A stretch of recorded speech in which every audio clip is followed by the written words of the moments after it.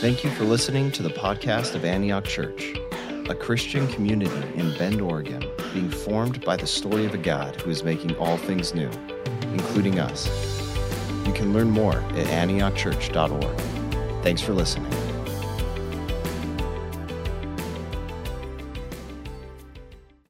Hello, Antioch family. My name is Sean. I'm one of the pastors on our team, and I'm grateful for this opportunity to spend some time looking at Scripture today with you all. In terms of where we are at in the church calendar, we are in the second Sunday in Lent during this special season leading up to Easter. Just as we talked about the season of Advent being a time of preparation for Christmas, Lent is how we prepare for Easter. It's a time of self-examination, reflection, and it mimics the 40 days that Jesus spent out in the wilderness. Last week we had the opportunity to hear from Pete as he kicked off the season of Lent, looked at that story of Jesus in the wilderness. But this week we are going to do something a little different. We are not going to be focusing on the gospel passage, which I feel a little bad about because Julia was the one who read it, but we'll be primarily focusing on the passage from Genesis, which is then interpreted in our New Testament passage by Paul in the book of Romans. Since we'll be looking at two decent-sized passages, we won't be diving into every single word, but I believe that God has a lot to say to you and me today through the synthesis of these passages and a few key themes. So let's dive in. Setting the table a little bit for these passages, we'll begin in Genesis, which is of course the first book of the Bible, and its storyline divides into two main parts. The first 11 chapters of the book of Genesis, often called the primeval history, tells the story of creation, Adam and Eve, Noah and the flood, and so on. Once we get into chapter 12 through the remainder of the book of Genesis, the story it narrows in and focuses on Abraham, his family, and his descendants. Known as Abram at the time, he is called in chapter 12 to leave his hometown of Ur and travel to Canaan, a place he has never been, with the promise of having land, a nation, a great name, and blessings for him and his family. Our story picks up in chapter 17 like this. When Abram was 99 years old, the Lord appeared to him and said, "I am God Almighty. Walk before me faithfully and be blameless. Then I will make my covenant between me and you and will greatly increase your numbers." Abram fell face down, and God said to him, "As for me, this is my covenant with you. You will be the father of many nations. No longer will you be called Abram. Your name will be Abraham, for I have made you a father of many nations. I will make you very fruitful. I will make nations of you, and kings will come from you. I will establish my covenant as an everlasting covenant between me and you and your descendants after you for the generations to come, to be your God and the God of your descendants after you." Jumping down to 15 and 16, it says, God also said to Abraham, "As for Sarai, your wife, you are no longer to call her Sarai. Her name will be Sarah. I will bless her and will surely give you a son by her. I will bless her so that she will be the mother of nations. Kings of peoples will come from her." There are a few things that stand out in this passage, and one of the first things we see, and if we're honest, we're experiencing some shock at, is the age of Abraham, 99 years old. As mentioned previously, Abraham's story began in chapter 12 as God had promised to give him and Sarah an heir, which was 25 years in the past. Since that time, the couple had remained childless together. In the middle, we get the story of Hagar and Ishmael, but for Sarah and Abraham, if having a son together felt extremely unlikely 25 years ago, now that they are 90 and 99 years old respectively, it surely feels impossible. One of the important themes we will see in this passage that I want to focus on is the importance of names. So I wonder, have you ever thought about where your name comes from? Have you ever asked your parents were you named after a family member or a friend, or maybe an important person in history, or maybe your name means something specific like light or warrior or something cool? I remember wondering that about my name. As the youngest of three boys, it was easy for me to look at my older brothers and see where their names came from. My oldest brother is a third, so he was named after my dad, who was named after my paternal grandfather. And my other brother, he was named after my maternal grandfather. So I guess by the time I came around, my parents had kind of run out of grandfathers to name me after. I remember asking my mom how my parents settled on Sean. My middle name is James, and that's my uncle's name, so I knew where that came from. But I couldn't find any Seans in the family tree. And when I asked my mom, she'd always tell me she just really liked the name. She liked how it sounded. She felt like it was a good fit. And then one day, my uncle was telling me a story from their childhood, and he casually mentioned that growing up, he and my siblings and my mom, they had a dog named Sean. So I had to learn the hard way that I was named after a dog. Now, my understanding was that he was a really good boy, though, so I got that going for me. Now, I know my mom is watching this and is horrified at me telling this story, so I do have to say, Mom, I believe you when you say that you didn't name me after a dog, but it's still so funny to think about, and I love you very much. So back to the text and names. We see the importance of names even in how God speaks to Abraham, saying, I am God Almighty. The Hebrew here is El Shaddai, and you have to remember, we haven't had the experience of Moses at the burning bush yet. That doesn't come until we get into the book of Exodus. So while Yahweh is the name that Israel would come to know this God, Abraham would not have used this name yet. El Shaddai is used instead because that's more like what Abraham would have used. And while we translate it as the Almighty, most literally it means God, the one of the mountains, kind of like a majestic name. And for Abraham, this God would truly need to be almighty to bring about a child for him and Sarah, let alone descendants and nations and all of these big promises. So God's name is important here, but we also get to hear about a name change for both Abraham and Sarah from Abram and Sarai. In the ancient world, the giving of a new name was meant to signify a new status or a new stage in a relationship. This isn't just something from the ancient world. Think about someone like Muhammad Ali. He was born Cassius Clay, but he changed his name following a profound spiritual experience and felt that it signified a commitment to a new life. Even though only subtle changes were made for Abram and Sarai, it was signifying of this new phase of life and who God was calling them to be. The name Abram meant exalted father. But when God gave him the new name of Abraham, it now meant father of a multitude or father to many nations. This new name was indicative of the promise God gave Abraham, and he felt his name should reflect that truth. When we look at the name Sarai, there isn't a scholarly consensus on what this name meant. Most believe it was just a typical name, a common name that people would be used to hearing. However, when her name was changed to Sarah, this new name meant princess or queen. She was going to be the mother of nations that gave birth to kings and to rulers. As we'll see in just a moment, Sarah was vital for God's restorative plans in the world. God tells Abraham he is making a covenant with him and ultimately with Sarah as well. This covenant was originally promised in Genesis 12 when God first called Abraham. It's further discussed in Genesis 15, and it's fleshed out here in Genesis 17 within our text and in the subsequent verses. Basically, this is now a formal commitment that ratifies what God had already promised to Abraham. And what makes up this covenant? That Abraham would have many descendants, as numerous as the stars in the sky.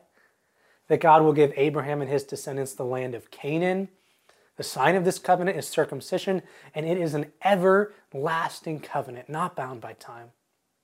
This covenant has some big picture theological implications, not only for the original audience, but for us today. With this big promise and commitment God has formalized to Abraham, he spells out one thing that is especially clear for what the end goal of this blessing is.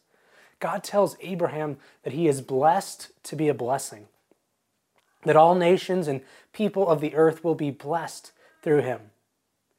What this means is that God is breaking down barriers of exclusivity. This almighty God, who will come to know as Yahweh, is not only the God of Abraham and Sarah, or only the God of Israel. He is the God of the universe, and all people are his people. Second, we see that being in a relationship with God is not about what that privileged status does for the individual, but what it means for others. That we take the blessings that God gives us, just as Abraham and Sarah do, and extend towards others. In this way, it becomes less about what is due to me or what my rights are, but how I can use my liberty or what I've been given for the sake of others. What I especially love here is the emphasis that God is making on Sarah in the story. Admittedly, sometimes it can be hard to read some of these Old Testament passages of a reflection of the culture of the time and their understanding of women. Women were often understood as property or possessions owned by men and not central players in the story. However, the more that we dive into these passages, we see the ways in which God has been pulling people away from that mindset.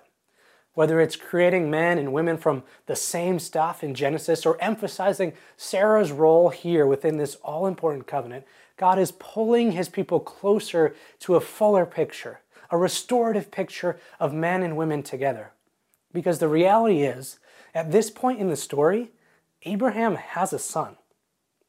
Technically, his line could continue because of the son he has, that he had with his slave Hagar, called Ishmael. But God makes it clear that his promise to Abraham has not been fulfilled through Ishmael.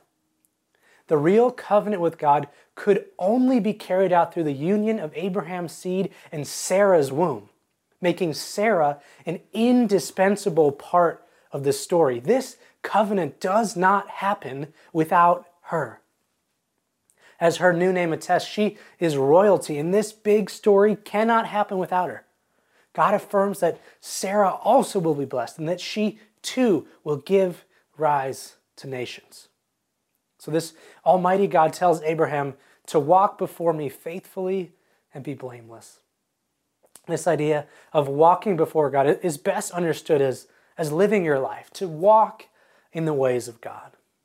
Later on in the Old Testament canon, we'll see walking in the ways of God described like this in the book of Micah: to act justly, love mercy, and to walk humbly. We'll dive into this more, but he is told to make sure to pair orthopraxis, which is right actions, with orthodoxy, right belief. They come together. But I think the troubling part of this directive from God is when he says that Abraham is to be blameless, because that seems either impossible or some serious hyperbole. What we see by the word used for blameless here is that it's best understood as being wholly committed to God's ways. God doesn't expect Abraham to be sinless. If you think back to different stories you know about Abraham, I'm sure you could come up with a few poor choices both before and after this interaction with God. I mean, on 2 separate occasions, he lies about Sarah being his wife, basically offering her up to their captors. Abraham makes mistakes. He was not sinless at this point, and he won't be sinless in the future. His trust in God has certainly wavered at certain points. So why is he chosen for this special covenant? What is it about Abraham? Well, our passage in Romans today helps answer that for us. The Apostle Paul is writing here to the community of Christians in Rome, trying to articulate what it means to walk in the ways of God. More specifically, what does walking in the ways of God have to do with the law? Because there was this large controversy about whether Gentile converts to the faith needed to fulfill the law first by being circumcised. Paul tries to clear that up, so let's take a look. It was not through the law that Abraham and his offspring received the promise that he would be heir of the world, but through the righteousness that comes by faith. For if those who depend on the law are heirs, faith means nothing and the promise is worthless, because the law brings wrath. We see that it was Abraham's faith in God that made him righteous. That's what stood out about him. Not that he was able to avoid sinning or sin less than others. It was only through his faith in God that he was made righteous. Paul is reminding us that righteousness is not something we can achieve on our own. We cannot gain it by doing certain things. We cannot work for it. We can only access it through faith. If we try and access it through the law, we will only find emptiness and failure. Paul goes on to say that for this reason it depends on faith, in order that the promise may rest on grace. In the 5th century, there was a big Christian controversy about this very idea. To sum it up very briefly, there was a belief called Pelagianism, named after the guy who invented it, Pelagius, that taught that individuals have the ability to achieve perfection. They can live sinless lives without divine grace. He believed in the power of free will so much that he thought if someone had enough faith, they could decide to lead a sinless life. They could earn their way to God. If you just put your head down, if you denied yourself enough, you could do enough to be with God. As Christians in 2021, we might fairly easily look back on Pelagianism and say, but it's ridiculous, right? Jesus was and is the only person who could live a sinless life.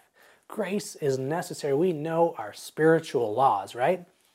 While we recognize this heresy for what it is, and now we might have a name to call it, I think that we can tend to still live our lives with the Pelagian mindset. I know that I can get caught in this rut. So my question for us to ponder today, do we live our lives on the promise of faith? When we think about our relationship with God, do we think about it in terms of resting on grace? Because we tend to be really good legalists. Life is a whole lot simpler that way. If I do X, then I get rewarded. If I do enough good things, God will give me what I want. Or maybe more often we think, if I don't do X, then I avoid punishment. If I say no to these things that Christians should say no to, God won't punish me. Throwing grace into that equation tends to mess up the whole formula because we get it all mixed up. We tend to think if we just do the right things or avoid the wrong things, then our faith will grow, and so will our relationship with God. Instead, we see that when we start with faith, that these other things fall into place. That when we start from grace and faith and relationship, we experience the fullness of a life with God, and everything else falls into place. When we approach God this way, with a mindset of abundance rather than scarcity, everything looks different. The law gets put in its proper place, that out of the overflow of an abundant relationship with God, good works flow naturally. Not because we have to, not because we should, not because it will earn me favor with God, not because it's a part of some bargain I've made to get that job or a parent to be healed or to pass that test, but because this is what life to the full looks like. So what do we take away from all this discussion of names and covenants and righteousness and the law and grace? Well, first, we realize, like Abraham and Sarah, that we have been blessed to be a blessing. And we want the world to experience blessing through us. So as we engage in self-reflection, we have to ask ourselves, is my life a blessing to others? Not in a shameful or a legalistic way, but Scripture tells us that people should know that we are followers of Jesus because of our love. If we aren't known for our love, it's time for us to repent and course correct. As Christians in America, I think we have a lot of work to do on this front, but it has to start on the individual level. And maybe as a part of that journey, what we need to realize is just like Abraham and Sarah, God has changed our names too. For some of us, we have spent our lives walking around with names we've given ourselves, like inadequate, or failure, or unlovable, or disappointment, or not enough. We've believed the lie that we have to try harder, or maybe believe the lie that you can do it all on your own. We see in Abraham and Sarah, it doesn't matter what names we have or given our children. What matters is that God names us. God takes whatever name we may have been given or given ourselves, and he says, your new name is beloved. Because this is the name that encapsulates who you are to me, and my promise is to take care of you and not to harm you. This is the name that recognizes the covenant God has made with us, and a pattern of promises throughout Scripture that anyone who believes in him will live life to the full. That walking with God is not about getting it right all of the time, but being wholly committed to his ways. It's choosing to live in grace. Julia's grandfather was a pastor for 40 years, and her dad has been digitizing his vast library of sermons. So periodically he'll send us sermons he listens to, and whenever he sends us a new sermon, he always says, this is definitely one of the top 5 sermons he ever preached. Of course, he says that about like 50 different sermons, so math exactly isn't his thing, but he sent us a sermon a few weeks ago that talked about how as Christians, we can tend to live our lives with a fear of grace. As ridiculous as that sounds, the law is simpler. That's easier math. But a quote he said kept coming back into my head as I was preparing this sermon. And he said, the way that we overcome this mindset is to step out into the dark with God to see his foundation is grace, his basis is love, and it's better than all the law put together. The season of Lent is traditionally a time of examination and confession, to examine our lives to see if we are walking uprightly, or in the context of our text today, that we are walking in the ways of God. The tradition of giving something up for Lent developed out of the idea that you would abstain from certain items or practices that prevent you from faithfully and fruitfully living out the Christian life.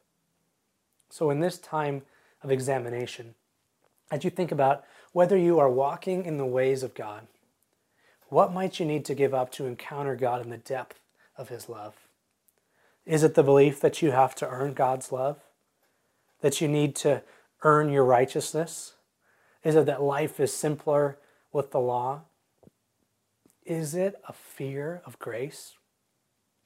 Whatever it is that is getting in the way of you experiencing the grace of God, the fullness of living in his love, I pray that you would set that aside in this season, that you would confess the ways in which you have gone astray, and that you would experience the freedom of being deeply known and loved by God today as he named you his beloved. And one of the best ways and most tangible ways we can experience and encounter God is through the practice of communion. Pastor Linda will be leading us through that experience. So as we prepare, would you please join me in a prayer of confession? Most merciful God, we confess that we have sinned against you in thought, word, and deed, by what we have done and what we have left undone. We have not loved you with our whole heart. We have not loved our neighbors as ourselves.